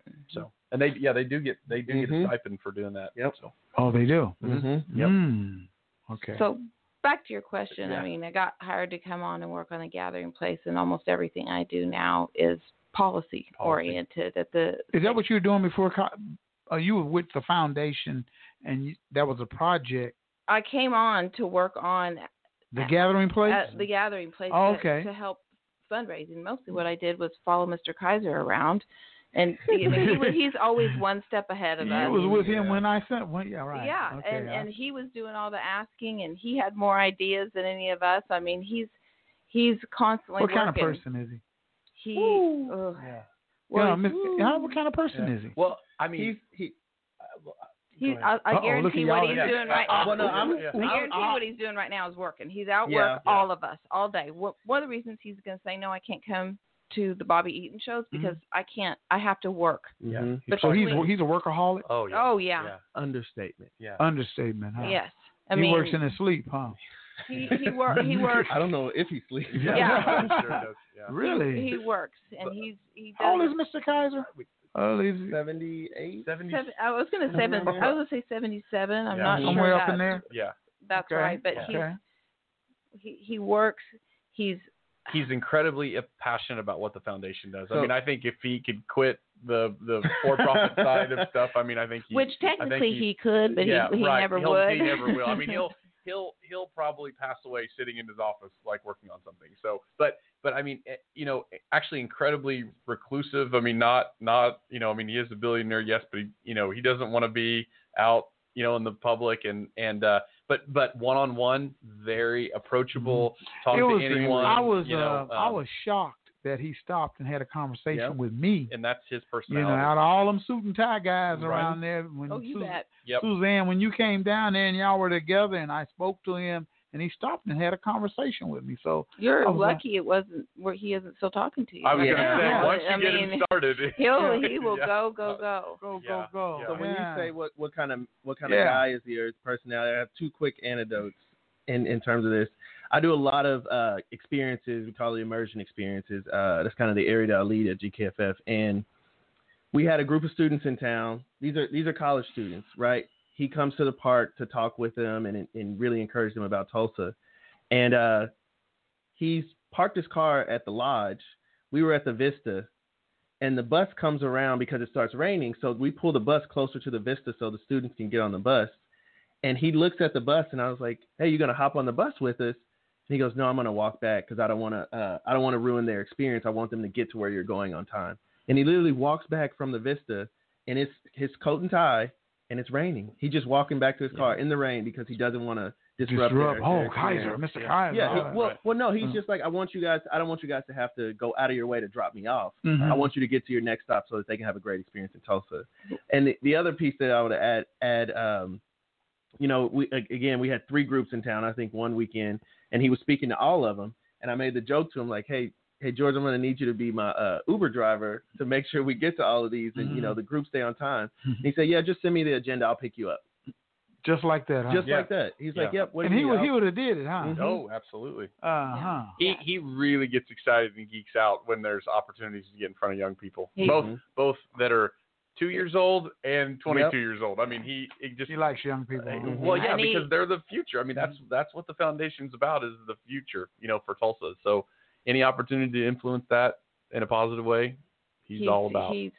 He's always working. I was with him about, I think it was Valentine's Day. Friday. Was that a Friday this year? Yeah, I think it was. It was. Yeah. Mm-hmm. So a lot of times he likes to start. He starts a meeting that's not for his direct business at 4:00 on a Friday. And that's when we kind of will start working on something. And what he wanted to do was make a call on someone in the state government about the earned income tax credit, which used to be refundable and provides a tax credit to working families. And he has been tirelessly advocating for this to be restored. It was taken away when a whole bunch of tax credits for rich people were left in place when we were really in the hurt in the state budget. And so we went to this meeting at like 4:00 on a Friday afternoon, and about 5:30 or so, we were about, 20% into his conversation, I think, and I started texting my husband. I was like, I'm not sure we're going to go out on Valentine's Day. Oh, wow. Because here he is working on this thing for working families in Oklahoma. Okay. No benefit to him whatsoever, no benefit to the foundation, but it's good economic policy for the state of Oklahoma, and it interrupts the cycle of poverty, creates equal opportunity for young children, and he's going to hold this guy who hostage, basically. Educating him about it. He comes to every meeting like this with a completely written folder, out, prepared. Mm-hmm. Your listeners can't see me, but on a piece of graph paper where he's got his questions, the points that he wants to make. That's what he's doing when he's working so hard. He's sitting around thinking about how can we solve this problem. And I really do think it really truly vexes him when there's something so easy like that and so good policy that is good for all people and easy for the state to do. How can they not do this? Let's go on. Right. And we have been on a tour this year with legislators and the governor and different officials, really trying to convince them about the importance of restoring this earned income tax credit, which is a cashback credit. It's about $150 average to a working family, which when you're trying to figure out if you're going to buy a tire, you may not have pay your utility bill, you may not have health insurance. I mean, that is a lot of money, and it really matters. And it goes right back into the economy, turns around, gets spent, and benefits the economy too. So that's the kind of guy he is, But he was not thinking about Valentine's Day. I can tell you that. So you had to go to work too, huh? We do, and it's an honor to serve him and be with him. Is he married? Children? Yes. Oh, some Kaiser kids, huh? Yep. Okay. Are they involved in what's going on? They are. They are. They're involved in the foundation. And things. And they're all just as grounded and real as he is. They're you would never know they were a billionaire's kids if you really? never. No. Now, Mr. Kaiser, how did he make his money? How did that come about with him? Is it oil or what was the investment? Yeah, oil and gas. Oil and gas. Early, and then he did it early, huh? Yeah, and then in the I guess the 80s is when he bought Bank of Oklahoma, which was Oklahoma Bank, I think, or I can't something remember along the name that. Of it, but something like that. It was kind of a struggling bank, and he bought the bank, huh? And so now he's the chairman. Okay. Yeah. He's probably the chairman of a lot of stuff, huh? Well, actually, no. No? I mean, his portfolio, and I'm probably going to get this not exactly right, but I mean, basically, obviously, the bank is a big, we all know that well, here in Tulsa, Bank of Oklahoma. BOK, huh? Right. But I mean, he has a lot of, still oil and gas. He has Kaiser Francis Oil Company, which is actually something that his dad started, And so with Mr. Francis, whose name I can't remember, but and then so there's that part of it, and then he has a lot of private equity investments that are, I mean, all over the place. So he can go down to concert at the BOK and just walk right on in. Like, no, he can't do that, nor would he ever do that. I was just going to say that. He would never do that. Would he just buy? He'll buy a ticket. He'll buy a ticket. He would buy a ticket, and he would be in the top of the nosebleed. Yeah, and let me tell you something else. Oh, really? You know, not everyone knows this, but, you know, he's a 20% owner in the Thunder. Yep. And don't even begin to ask if he asks for special. He doesn't have a box. He doesn't ask for tickets. He doesn't. I mean, it's a purely. I think he may have only been to a game when they were in Tulsa. Well, no, his daughter. His daughter's a super fan. His daughter that lives in D.C. actually is a super fan, and so if he's ever gone, it's because his daughter drug him because his grandsons are big fans. But I mean, he doesn't. So his personality is more down to earth than just regular. Oh, totally. And he's a billionaire. Yeah. Casio watch. Yeah. I mean. Yeah. And is he tight? I really tight. Have you ever read that book, The Millionaire Next Door? You know, it's always about those people that are thinking about it. But everything is about what is the return on investment for me. So he, you know, don't get him started talking to you about how he uses frequent flyer miles to build a trip, to go. Someone mentioned to him, which I had the experience of being with him with other people that had a lot of money when we were going through our gathering place. And so they would be saying how they had just taken their family all on this big trip or, you know, something like that and everything. And George said, well, now I did that one time and I put together these miles and these miles and these miles. It was $78 a person or something like that, you know. Yeah. And this person, and they probably all took a private plane. Well, their family went on their plane. And so but he's like, his thing would be, that's not a good return on your investment to spend $20,000 on fuel versus what it, you know, cost me for a Southwest ticket. Yeah. Why not Southwest? There's some. You don't take the private planes and stuff. No. He'll borrow. The other thing is he'll go like American just because like that's a. Well, but he'll go first class, right? No. Are you kidding? That costs too much money. He'll go coach, right? Oh, well, here's the thing too: is that if there is a business trip, especially if it's foundation business, you know, and they do get the opportunity to, and he'll use someone else's like shared. He won't use share in a plane. Share in a plane or something. Someone else's shared time he'll use. He makes sure that entire plane is full. So even someone sitting on the jump seat, you know, that goes over the. I mean, I've actually sat in the bathroom. Yeah, I mean, you have. Yes. Yeah. What? Yeah. And it's in a plane where everybody everybody is full. You're going to maximize and really make it worth it. Yeah. I don't know if this is a public story, but I'll tell it, Bobby. I'll tell you the story. Whenever he got his Thunder percentage, he had to go up and meet with the NBA owners, and he flew. Like we're talking about commercial, and they were a little bit late, so they get to the meeting, and they get into this meeting. There's all these other NBA owners who I guess have to approve his ownership. And they come in and they're like, oh, you know, we're sorry, you know, that we're late and everything. We kind of got hung up in Atlanta on the way here. And everybody in the room's like, what, Atlanta? Why'd you go to Atlanta? Why were you stopped or slowed down? Like, well, we were on Southwest, and all these NBA owners every single one of them there came on a private plane. They're looking at him like, uh-oh, this guy flies commercial. Does he really have the money, you know? But that would never occur to him. Yeah. The last funny story that's sort of infamous at the bank actually is that he had a sort of surplus Ford Crown Victoria from like 1990 that he would drive around. Wow. And so anyway, we've probably, you know, worn this out, but you kind of get the idea of the kind of guy he is. Yeah. So he's just a regular guy, kind of down to earth with a lot of money. And a big old brain. Yeah. Big old brain. And a big old brain and a big heart. And he really is passionate to the point of possessed by working on the mission of the foundation.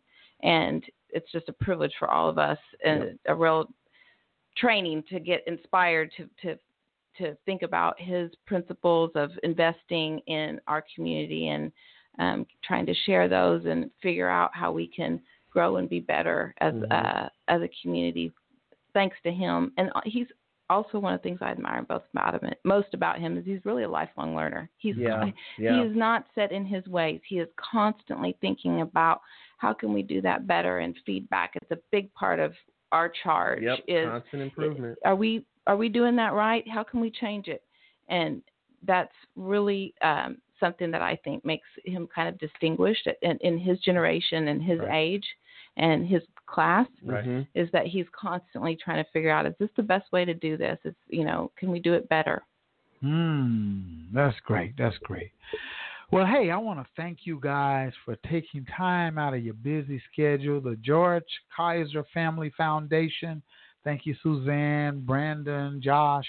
Man, for coming. We covered a lot of stuff. Yeah, we did. Thank you. This was awesome. It was a lot of fun. A lot of stuff. A lot of fun. And want to let our listeners know, and you guys know the show is recorded. So all you got to do is go and Google the Bobby Eaton Show, and boom, you're right there. You know what I mean? So, and I appreciate you guys, like I said, coming over here to North Tulsa, and giving this information to our community and to our people. We greatly appreciate the invitation to come out. It was truly a very pleasure. Exciting and fun. All right. We'll get you guys back. Periodically come back and share. We got to send more of our fellow colleagues over there. They have a lot of can speak.